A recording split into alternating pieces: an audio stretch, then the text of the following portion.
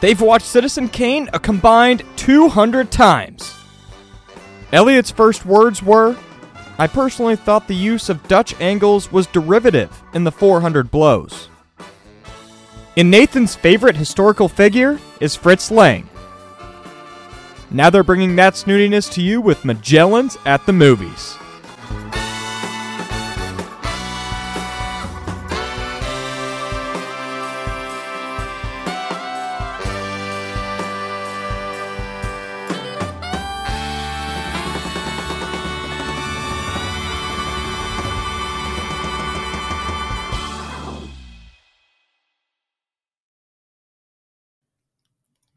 All right, Elliot, you've been watching the World Cup any this week and last week?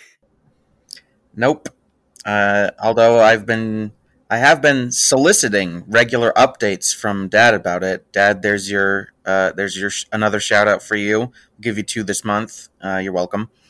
He's following the World Cup very closely, so I do ask him about who's up, who's down, who's been getting the upsets. Lots and lots of upsets, like big, legitimate upsets this year, as I'm led to believe. Yeah, lots of big upsets at the beginning. I've been following it. I don't usually watch soccer, but I had to watch it. It's football actually. All right, Elliot. I had to watch it while I was home because Dad kept making us watch it, and I actually got really into it. So I watched the U.S. game, which was epic. The U.S. guy who scored lost use of his testicles, I think, after scoring, because his groin ran into the knee of the goalie after he scored, and then he was This is a family-friendly podcast. Well, I use the anatomical terms. Shameful. It was kind of funny, though, because it wasn't funny. Like, it was unfortunate that he got hurt. But while the rest of his team was celebrating because they were going to, advance to the next stage, he was rolling around in the goal holding his genitalia. And you found this amusing? I found it a little amusing. I don't know. It's like watching a Will Ferrell movie, It's dumb, but it's kind of funny. I actually don't much care for Will Ferrell movies. The Lego Movie? It's not a Will Ferrell movie. He's in it, not. though. Okay. No. Well, that's great, Nathan. That's very base, very juvenile of you. I'm glad you're into that kind of thing. Yeah, well, I just thought we should let our fans know that we do things other than just watch movies, right? We watch sports. We're kind of sporty fellas as well as movie fellas. Yeah, especially when there's slapstick comedy involved. Okay, all right. Anyway, moving on. This week we are doing Glass Onion, a Knives Out story. So we went to this last week at the dead of night. It was incredibly late. It got done at 1:00 or something, which was rough. But it's the sequel to a bit of a sleeper hit, I would say, Knives Out last year. Oh, shoot. I was going to look this up. Is it Rian Johnson or Rian Johnson? Last year? Or 2 years ago. My bad. I don't know. I've always pronounced it Rian Johnson. I've always heard it pronounced Rian Johnson. I think that Rian Johnson's parents were just a bit hipster, and they wanted to give him a weird spelling. Okay. So it's the sequel to Knives Out from Rian Johnson. Came out a couple years ago. I don't actually know if it was 2. It might have been more than that. But it was a bit of a sleeper hit, I think, that it got a lot of commercial and critical buzz. I think it did pretty good money at the box office, and then it won. Did it win original screenplay, or did it lose to? I want to say it won it, but it was nominated at the very least. And so this is the much anticipated sequel. It's coming to Netflix later this month, I think. Currently in theaters, if you want to go out and support starving artist Rian Johnson. Yeah. I was pretty excited for this. Elliot, what were your feelings going into the film, going into the theater to watch it? I was pretty. I have to admit, I was pretty apathetic. I wasn't expecting bad things. I wasn't expecting good things. Honestly, if this hadn't been like kind of a family movie night sort of thing, because a bunch of us went to it, I probably would not have gone to see this in theaters. Uh, so why don't we share our respective feelings towards Knives Out, the first one? I'll go first while Nathan very subtly gets out of his chair to do something else. I think that Knives Out 1 is pretty good. I think that it's really clever. I think it's really hard to subvert a genre, and Rian Johnson, for good or ill, has a certain fondness for trying to subvert genres to varying degrees of success. In this case, I think he did it pretty well because Knives Out, it's a bit of a spoiler alert if you haven't seen it already, Knives Out is a whodunit where you think you know whodunit for most of the movie. So, I don't know. And it's really fun. It's really well paced. It's very funny. I think that Daniel Craig is having the time of his life in this role, and his accent is hilarious. I'm really happy to see Ana de Armas in a leading lady kind of role because I think that she's a pretty underutilized actress, at least in mainstream movies. I think she's very talented and she does a great job in this movie. And yeah, I really like the ensemble cast. On repeated viewings, it has gone down a little bit just because I think the movie really leans heavily on the revelations and the freshness of it all. So when it doesn't have that, it kind of suffers, in my opinion. But it's still pretty good. I would give it probably like a B. That's I mean, that makes sense that you were apathetic towards it, and I do think it's important to talk about our feelings towards Knives Out, because at least for me personally, I feel like my feelings towards Knives Out very much somewhat informed how I feel about this movie, because I love Knives Out significantly. It sounds like a lot more than you. I'm a sucker for subversion because I think you have to be very intelligent in order to see what the tropes of a genre are and how you can play with it in a clever way, because I think you can have very lazy subversion. Elliot's making faces. But I think you have to be very clever in order to subvert it in a clever way, and I think Rian Johnson does that in Knives Out, and I feel like I enjoy it just as much on repeat viewings. I love the ensemble cast. I think everyone in the cast is doing a really fantastic job. I agree. I love Ana de Armas, and seeing her in this role that I think is somewhat different from other roles I've seen her in is a lot of fun. And I just think it's a really fantastic movie that the more I go back to it, I appreciate more of the elements of like the subtle racism of the family in the movie, and how the whole film is just kind of about being nice and how being nice pays off in the end. And so I really like it. I think it's a really fantastically structured movie with a lot of fun Easter eggs and foreshadowings. So I was really excited going into this because I had seen a lot of the buzz that it was even better than the first one, that it was bigger, that it was more fun and all this stuff. So I was really excited going into it. And I think that's a good place to start, at least for me. I was somewhat disappointed with this film. I feel like it did not cleverly subvert things in the same way as Knives Out. We can get into that as we go, though. Elliot, what were your thoughts on this movie? You look kind of like a boiled frog over there for quite a bit of my comments. So what was the reason behind that face? Oh, I was just thinking about how incredibly pretentious it was of you to say, it takes a lot of intelligence to see the tropes in a genre and then subvert them. I don't think that's Does! necessarily true. I think that, what are you talking about? I think it's pretty easy to pick out tropes. That tropes are, by their very nature, obvious. They're obvious things that define a genre or define a certain style.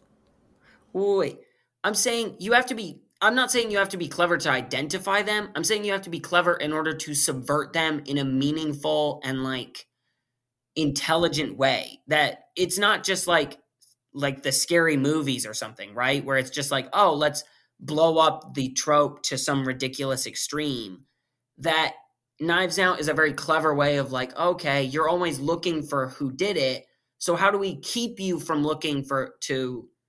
how do we keep you from finding out who did it until the end? Oh, we make you think you already know.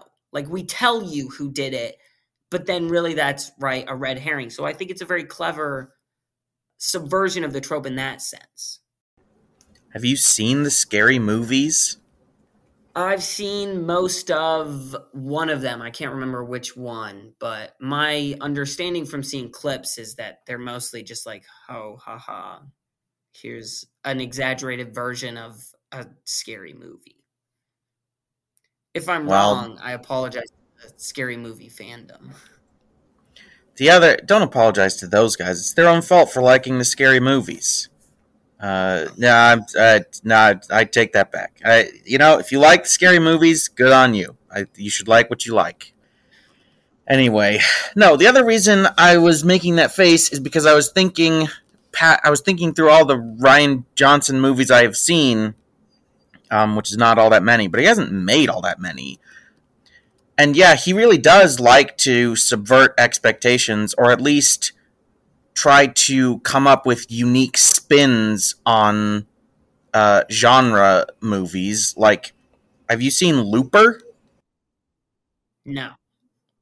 Well, that's I think Looper is really good, and I think it's definitely a unique take on time travel movies, sort of in the way that Nope, for all its flaws, was a very unique take on an alien movie. And then, of course, The Last Jedi subverted our expectations of what a Star Wars movie should be. I have no stake in that game. I don't particularly care about whether or not it's a good Star Wars movie, but it is certainly a bad movie. So saying all that, what did you think of this movie? Oh, right, we're talking about Glass Onion, yeah. I have to say I'm pretty lukewarm on it. So honestly, my feelings didn't really change. I felt the same leaving the movie as I did coming into the movie. I was just like, yeah, all right, let's do this. And then when I came out, I was like, yeah, all right, yeah, we did that. Well, I guess we can jump in then. So this one, I guess spoilers for the movie, obviously, that we're about to be discussing. So if you're trying to go in fresh, which I think is the best way to see a movie like this, maybe hit pause and wait until it comes out on Netflix and then watch it. But otherwise, it follows Daniel Craig's detective from the last movie, Benoit Blanc, as he gets sucked into a retreat of sorts of a bunch of rich influencer type people, as they're brought to this billionaire's island for their yearly get together hangout sort of thing. And Benoit is brought into this because someone thinks there's going to be a murder. So we already have kind of the classic whodunit setup of colorful characters with shifting motives and shifting allegiances. And we've got Benoit Blanc there. So it's pretty much the standard sort of whodunit fare. I think there's two areas that I would like to highlight that I think are where this movie really struggles and falls far short of its predecessor.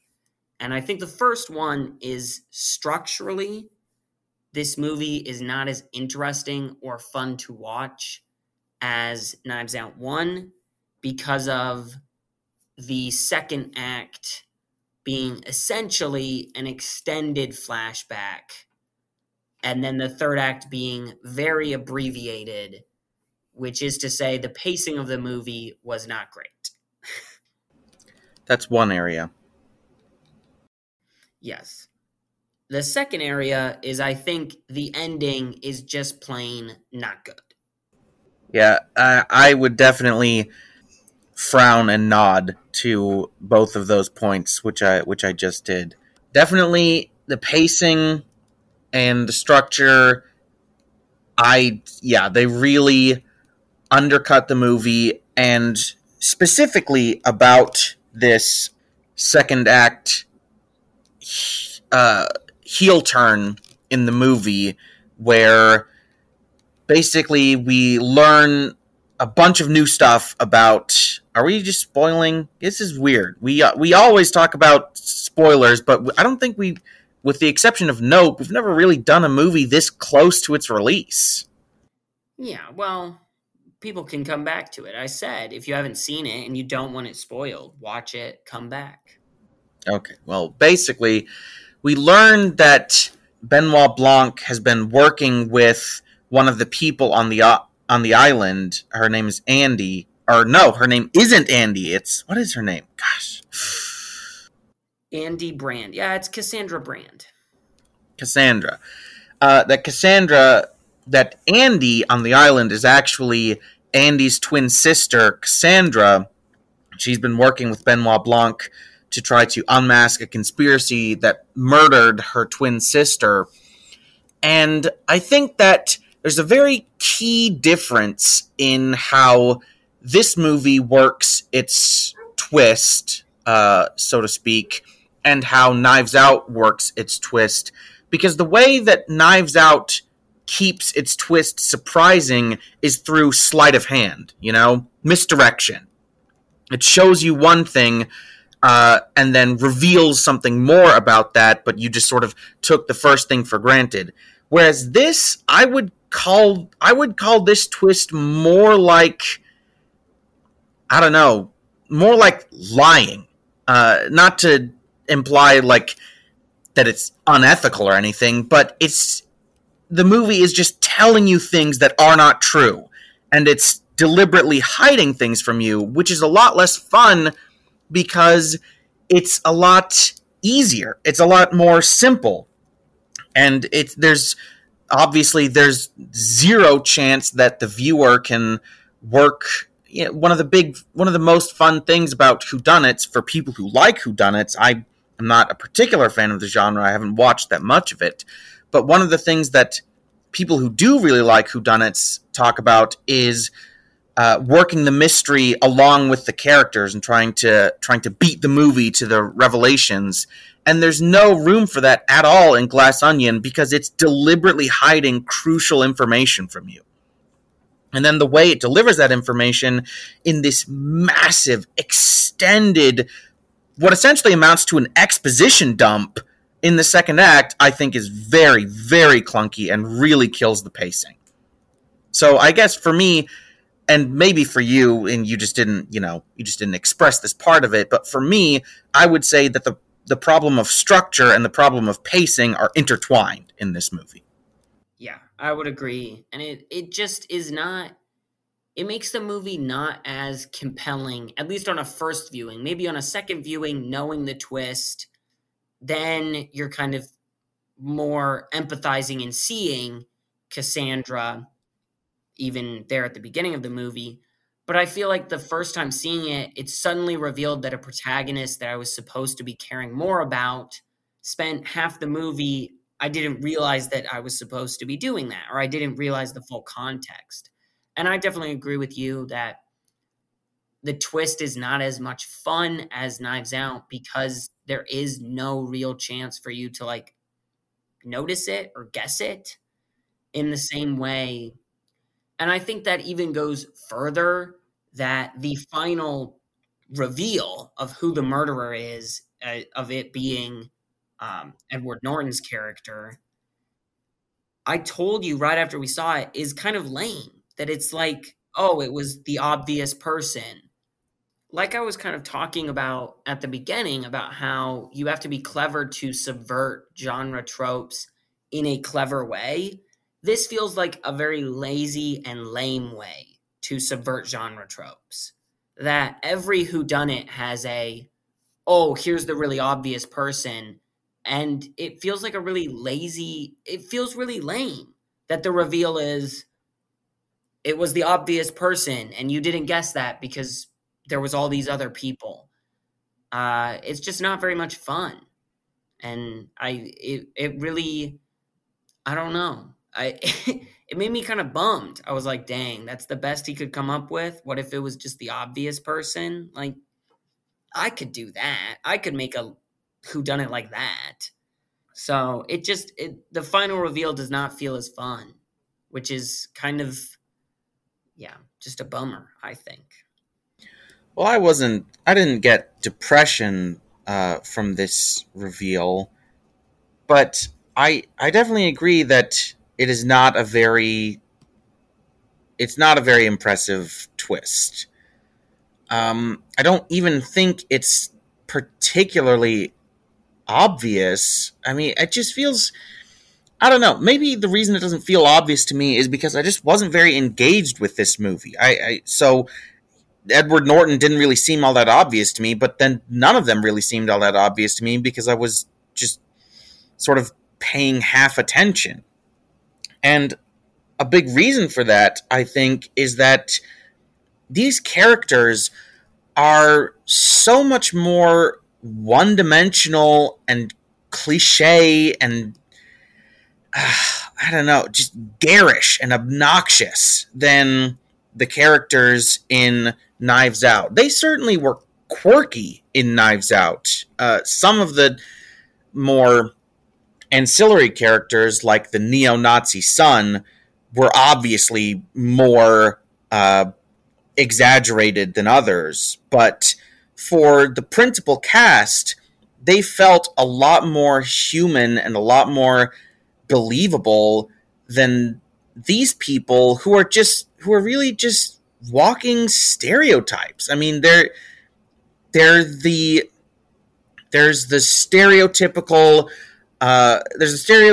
politician who puts on a front of being for the common man while she's doing insider trading and backroom deals, and there's the stereotypical fashion model who's very ditzy and who's an airhead and doesn't really think about things critically, and there's the stereotypical scientist who's like, oh, the device isn't ready, we need more testing, or else we'll create the Green Goblin or something. And then, hi Shadow, even Edward Norton's character is just the stereotypical billionaire, shady billionaire who got his riches through duplicitous means, and was actually, his success is due to this person who he kind of screwed over. So it just felt like, a big part of the cultural conversation surrounding movies is about messaging in movies, activism in movies, political stuff in movies. We absolutely should not get into that here and now. I think that there's a conversation to be had there. I'm not necessarily opposed to it, but I think here, this is a pretty blatant example of characters being just vehicles for a message, and not a particularly salient or competent message at that. Like, politicians lie, the fashion world is built on sweatshops and stupid people. What are we, that's news to you, or that's supposed to be news to me? Yeah, I wrote in my notes as I was kind of generating questions that I think both this movie and the other movie are in some ways satires of the upper class, which I think makes sense because typically the whodunits revolve around upper class people, and then, right, the detective is never rich. So it's always the detective coming in kind of as an outsider and seeing that. And I wrote in my notes that I think the satire is significantly more exaggerated in this movie. And I think this movie suffers for it for exactly the reasons that you were just saying, that the characters feel significantly less human because the movie is depicting them as significantly less human. And I don't think it's necessarily trying to make maybe the points that you were pointing out. I think if you were to maybe boil down a message, that it's kind of the whole idea of the title of Glass Onion, that it's like, it seems like it has a lot of layers, but you can see right through it. So I think you could make an argument that the satire is making that same point, that there's no point in adding more layers to like Dave Bautista's character, because at the end of the day, it would be a glass onion that you could just see right through and be like, well, when it boils down to it, he's just, a dirtbag trying to make money or kind of trying to grift. But I feel like that's a significantly less interesting point than Knives Out, where all the characters were human enough that they all were, it was believable that maybe they wouldn't commit murder, but maybe they would, that it was more on a knife's edge, that it's like, well, they're nice enough that they're doing this stuff, but at the same time, they seem just a little bit unhinged, just a little bit off. Whereas in this movie, they all seem so unhinged. It's very easy to believe that any of them would have committed the murder. And so I just think it makes it a much less interesting watch because the characters are less interesting. I feel like we've come to the same conclusion about this movie for different reasons. So for you, the problem was you thought that anyone could have committed the murders, and that's like, it's because the characters all sort of feel the same, if I'm reading you right. That's what made it not compelling to you. For me, it was not compelling because I just didn't care. I just didn't care about any of these characters because they're such flat stereotypes. And what you said about the message of the movie possibly being related to a glass onion, a falseness, a false depth that doesn't actually exist in these circumstances, I don't think that's A, interesting, or B, even true. Like, for all their dirtbagginess, dirtbags remain humans, and a human is an inherently complex, multifaceted entity. So I don't think that's even right. And it's also, I mean, if that's true, that's also, like, the point of that is it's very simplistic to the point of oversimplifying things. And if you want to make a message movie or make a movie that has a very prominent message, then, like, that's the best you can come up with, is that complicated things are actually very simple, or at least you want them to be very simple. And I think that's the problem here, is that Rian Johnson wants these things to be simple. He wants all of the problems of the... Okay, I'm probably extrapolating more than the source material can actually sustain here. But it feels to me like he wants all of the problems of the world to just be capable of being boiled down to men's rights activists on YouTube are just dirtbags and end of story. And politicians lie because they're in it for the money. End of story. And that's very simplistic and probably not actually all that accurate. I'm not trying to weigh in on either of those topics or any of these topics. I'm just saying that these topics, they're more complicated than a glass onion. Well, I guess I just want to say two more things before we move on to maybe the more technical aspects of the movie, so we don't get bogged down talking about the pacing and the ideas and the messaging. I think there's a fair argument to be made that any director who makes that a movie is never going to be able to produce as complex a truth as the world maybe necessitates, which is to say that maybe art is always inherently limited in its ability to depict truth or knowledge of the universe. which is something I feel is true about movies. And so I think that's an argument that's maybe a bit more heady and a bit outside the realms of what we need to be discussing for the movie. For my last point on maybe the movie, I also think the ending is significantly less satisfying. I think it's an interesting play on the usual whodunit that the all physical evidence of Edward Norton's character having done it is destroyed.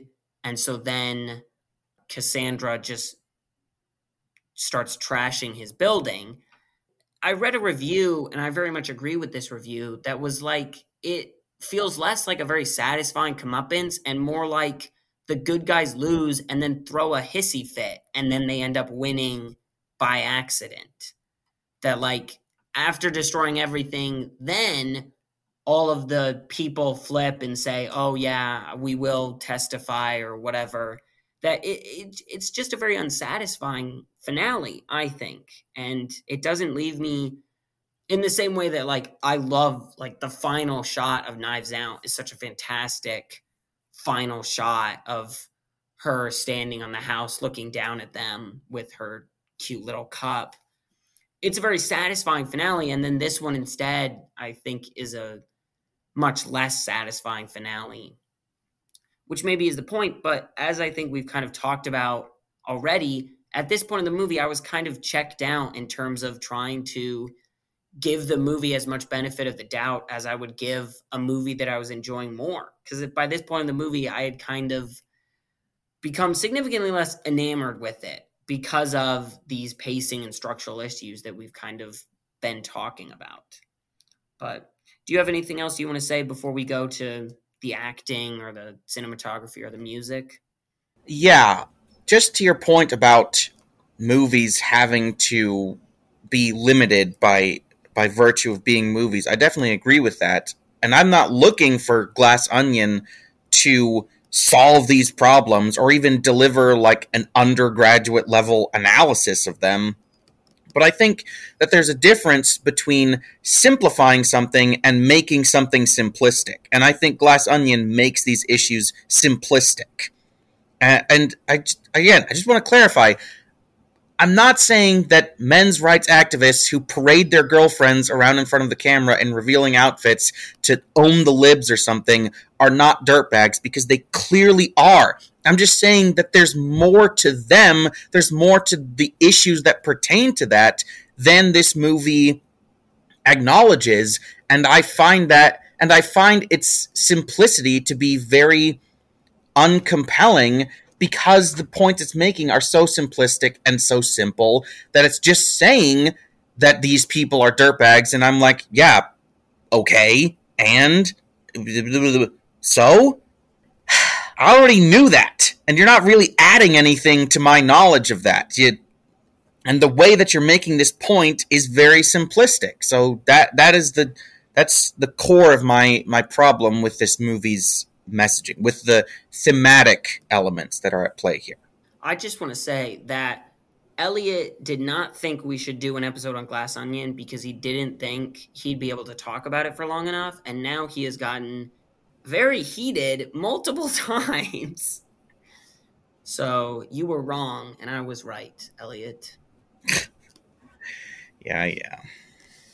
To talk about some acting, I think all of the actors do a really great job. After we just spent so long trashing all the characters, I do think everyone does a pretty good job of performing as the fairly one-note characters they've been given. I think Dave Bautista is a lot of fun in his role. I think Daniel Craig continues to be having an immense amount of fun. I love Edward Norton when he's playing characters that are basically just Edward Norton, because Edward Norton is, by all accounts, a bit of a tool. So whenever he's playing a tool, Oh, Nathan, now we're never going to have Edward Norton as a guest now. Oh, no. Who's going to come on to talk about Fight Club with us? Well, we're just going to have to get Fincher, or Brad Pitt. Yep, okay. I'll take one of those two, yeah. But I think in terms of standouts in the cast, I think Janelle Monáe absolutely knocks it out of the park, playing what is essentially two different characters.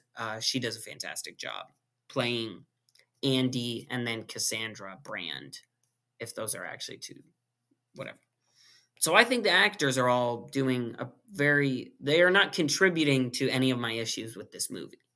Yeah, I agree. I really like Daniel Craig in this role. I would honestly be down for more Knives Out movies just to see more of him. And I am kind of sad that they took the emphasis off of like the investigation portion of the whodunit in this movie to put more focus on this huge exposition dump and basically all of the second and third act drama where pretty much all of the investigation stuff is either handled by Cassandra or is just discounted entirely. And Cassandra I agree with you. I think that Janelle Monáe, she stole the show for me. I think that she's a worthy successor to Ana de Armas in the first one, even though I don't think her character is quite as compelling. I think that her performance is definitely on par with that.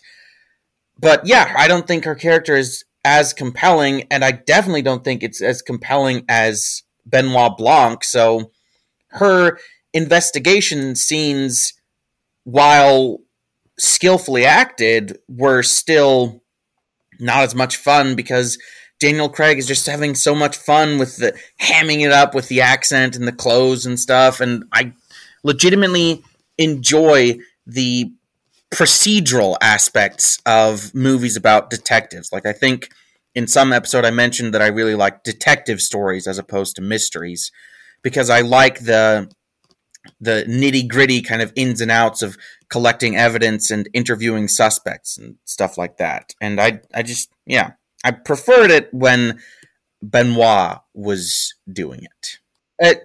Concerning the other characters, I don't know.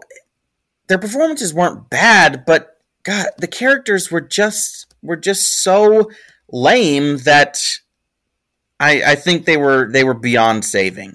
You know, it's not. Oh gosh, what's her name? The politician lady. What's her actor's name? Catherine Hayne. Yeah, so it's not Catherine Hayne's fault, and it's not the other actors' faults that they're playing such one-dimensional caricatures of these types of people. But yeah, there's just nothing really for them. Whereas with Benoit Blanc, you have this hammy kind of persona for Daniel Craig to really lean into.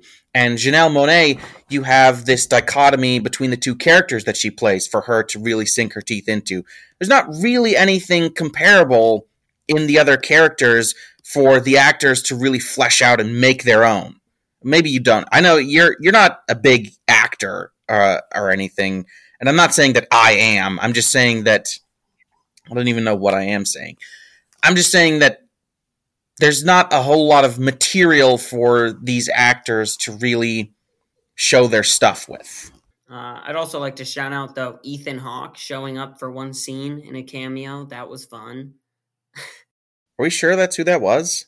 Yeah, that was definitely Ethan Hawke. All right. You're not a die-hard Hawke fan like me, Elliot. I guess that's true. Yeah, in terms of other elements in the movie, I actually did casually listen to the music yesterday. It sounds like it's a nice little harpsichord playing the theme, which I think is really neat. I think it's a very fun, jaunty little theme. I thought the music was all pretty good. The cinematography's okay.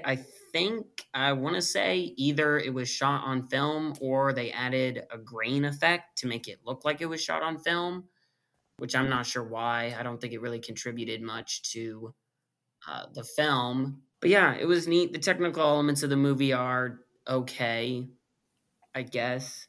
The last thing I'd say, just in terms of stuff that's not about the kind of themes and messaging of the movie, is I do think this movie was maybe a hair funnier than the first Knives Out. at least for the first act. Elliot's shaking his head, so he disagrees with that. But I thought it was pretty funny. I thought the scene where Benoit solves the murder before it even happens or whatever was hilarious. The woman not realizing that sweatshop didn't mean place where they make sweats was very humorous as well. Those were the two jokes that I found particularly funny. But overall, the first hour of the movie I thought was very funny, very well done. It was just once that second act exposition dump, as Elliot has been calling it, as soon as that occurs, I feel like the movie really starts to fall flat. And then I really think it face plants the ending with both a very lame twist and then a very lame resolution to said twist. Yeah, I was going to ask you about the humor. I didn't think that this movie was particularly funny at all. I think that, and I guess you were sitting next to me, so you can tell me if this is true or not, or if you noticed. I think that it never got a really good laugh out of me. The most it got was maybe a reserved chuckle. I think I might have detected a few reserved chuckles from you. Well, I mean, those things, I don't usually really like the kind of humor that you're describing, at least in the second one. The joke about her not realizing that her thinking that a sweatshop is where you make sweatpants. I mean, I don't know if people like that exist or not. I don't really think so. I certainly hope not. But those kinds of jokes that are derived of people just being too stupid to breathe are never very funny to me. All of the jokes that I find the funniest in The Simpsons, none of them are about Homer just being an idiot. I just don't find that funny at all. Maybe it's because it's too ridiculous. Maybe it's because, I don't know, I'm just an elitist and I don't like the idea that stupid people exist, even though I'm probably one of them. But yeah, I just that kind of humor just does nothing for me. And then the one about Benoit solving the mystery immediately, that's pretty funny, I will admit. And I think that the funniest moments are probably from Benoit Blanc, thanks to the energy of Daniel Craig and some admittedly good gags, especially the one that I found funniest is probably just the visual gag of his swimwear. He's got a button-down shirt and shorts, like he's on a beach from the 1930s or something. That was pretty funny. I liked that quite a bit. But other than that, yeah, the joke about the guy who kept on showing up intermittently, Daryl, I think his name was. Yeah, that kind of thing, that just non sequitur, out of nowhere, stupid kind of humor, just does nothing for me. Yeah, I also think that guy was supposed to be a red herring that we thought was going to factor in, but then didn't. But there was never a moment in the movie where I ever thought he was going to factor in, because he might as well have been wearing a shirt with a red herring on it. He was so blatantly obvious, just a gag to be haha, you thought this was going to mean something and it didn't. That I saw from a billion miles away that he was never going to impact the plot in the slightest. So, yeah, I would agree. I didn't find him all that funny. Well, if he had ended up being the killer, I would have legitimately hated that. I think the reveal of Edward Norton being the killer is pretty underwhelming, but if it had been Daryl, I would have been... That would have downgraded this movie a full letter grade, in my opinion. I think if it had turned out that Daryl was a hired assassin or a guard and some ultra elite, something like that, if it turned out at the end of the second act that that's who he was and that he had been hired by Edward Norton to kill the woman, and then I think that would have been neat. This idea that I've just come up with now while we're recording, I would have been fine with that kind of twist, just because it would have been ridiculous. Well, yeah, I don't want to give the impression that I hated this movie or I think it's all bad. I think that, again, the performances are pretty strong. The reason that this is one of those movies where what I have to say is mostly about the things that are bad, and the things that are not bad just aren't really all that remarkable, which is why I would struggle to sort of shout them out or spin them into any kind of significant discussion. But I do want to shout out one scene, the scene where the central murder actually happens with Duke, I think is pitch perfect. Like, the way that it built tension where you knew that somebody was going to die, and it kept on cutting away to the Mona Lisa's case slamming shut with all the noises and stuff. I thought that was great. Like, I was legitimately tense, thinking, like, who's going to die? Where's it going to come from? How's it going to happen? And the way that the scene was constructed and the sound design of the case thudding shut infrequently enough to not give you a pattern, but frequently enough that you're always looking for it, listening for it. I thought that was a really good way to build tension. And then, honestly, the murder itself was fairly milquetoast, just like the poisoning. I mean, whatever. I would prefer something a lot more violent and gory. But we didn't get that. But the scene building up to it, I think that's definitely a highlight of this movie. Probably my favorite scene of the film. Yeah. Well, like I said, everything up until that second act twist where it goes into a flashback, I really like. So yeah, that scene was also probably one of my favorites in the film. Either that or the scene at the beginning when the people get the box and then they're calling each other. I found that scene fairly funny, as well as I like the split screen sort of effects they put in to show each member. But yeah, everything up until that second act twist, I think, is really, really good. It was keeping me guessing. I was engaged. I thought it was I had introduced some interesting sort of ideas about these characters. And then the second half of the movie, or the back half of the film, just really did not pay off in a meaningful way. Also, I don't know about you, but that scene reminded me a ton of that scene near the end of Boogie Nights. Do you know what scene I'm talking about? The one with Alfred Molina? What? I don't think you like the scene near the end when they go to sell drugs to the guy because they're like completely out of money. I don't remember that. All right, whatever. I think that's pretty much all I've got, so we can jump into ratings then, sounds like. Yeah, I'll go first, I guess. So for, I'll do this like the Shark Tank, the Sharks on Shark Tank. Our mother really likes that show, so sometimes I watch it with her. For the reasons I've stated, this movie, the pacing and the structure just wasn't there. I can't invest a good grade in the kind of movie that has this kind of simplistic moral messaging that is where the characters are so one-dimensional. I don't think there's much potential in this for award season, and so for those reasons, I'm giving it a C. I'm sorry. Yeah, cute little joke there, Elliot. I'd say for a lot of the same reasons that Elliot said, I think I really enjoy this up until that halfway point, or a bit past halfway point. And yeah, so I think it's like a 6.7, 6.6 or so for me. It was a disappointing film. I told Elliot I experienced two hard disappointments between this and Guillermo del Toro's Pinocchio. That they were both movies I was super excited for, and they both fell much short of my expectations for them. So, very unfortunate. To segue that, though, here's some movies that maybe won't disappoint you. Elliot, what's your recommendation for this film?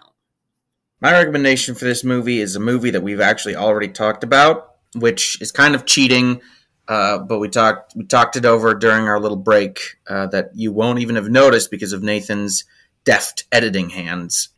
But I'm going to go with Parasite, the movie by Bong Joon-ho, the Best Picture winner that we have talked about. So if you want the full disquisition on why Nathan and I both like that movie, you can read that or listen to that episode of the podcast. the reason I'm recommending it for Glass Onion is because I think it does a much better job of structuring itself to dole out reveals as the movie progresses, and definitely keeps you guessing, not about who did any one thing, because obviously it's not a whodunit, but about the dynamics of the family and the helpers, the rich family and the poor family, and then the old helpers of the poor family. And it does a much better job of making sure that the movie always feels fresh by sort of piecemeal handing out these kinds of reveals that really keep you guessing and thereby keep you engaged. And I think it does a lot better. I think it does it a lot better than Glass Onion. Yep. Great movie. Watch the movie and then listen to our episode for our full thoughts. We're going to keep it in Korea for my recommendation for this movie. I'm going to recommend The Handmaiden by Park Chan-wook, who is a fairly famous Korean director who got famous around the same time as Bong Joon-ho.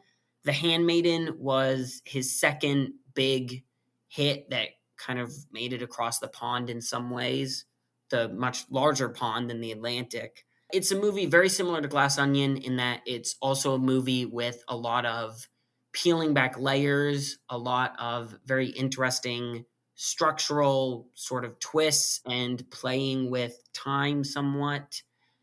And I think it does it a lot better than Glass Onion. I think it's very similar to Parasite, actually, in a lot of ways. I don't want to go too deep into plot details because I think it's a movie that is extremely fun to watch each successive twist fall into place. I will have to warn you, though, the movie is a very, very hard R rating. So if you don't find that very palatable, don't watch that and watch Parasite instead. But if you're okay with that, so if you're not our mother, who has so many issues with the movies we watch, yeah, watch The Handmaiden. It's a very fun movie. I have some issues with it, but for the most part, I think it's a really cool flick. I feel like it's important to point out, for the sake of the listeners, I have not seen The Handmaiden. Nathan has, and he has told me about it. And the hard R content he's referring to is sexual in nature, not violent in nature. So if that impacts your decision, that's something that I think you should be aware of. That's something that the only reason I'm bringing this up is because that is why I would not watch it. So, if there's anyone else who's like me who doesn't really like that kind of thing, then I think you should be aware of that.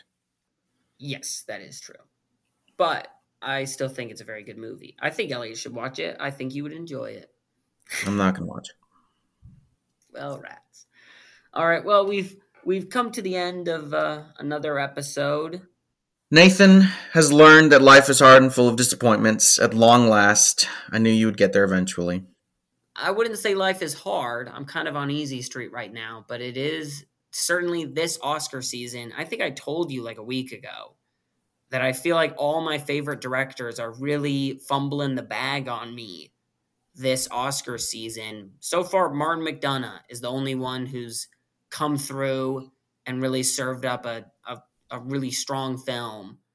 This Oscar season is full of disappointments for sure. If you can't tell, we don't have a script for the opening or closing banter section, so We don't have a script for the middle section either. yeah, but we've got notes and we've got thoughts. It's more structured than this. All right. Well, that's quite enough of that. Thanks for tuning in for another week of Magellans of the Movies, and we'll be back next week, hopefully with a better movie, but we'll see. Bury you later.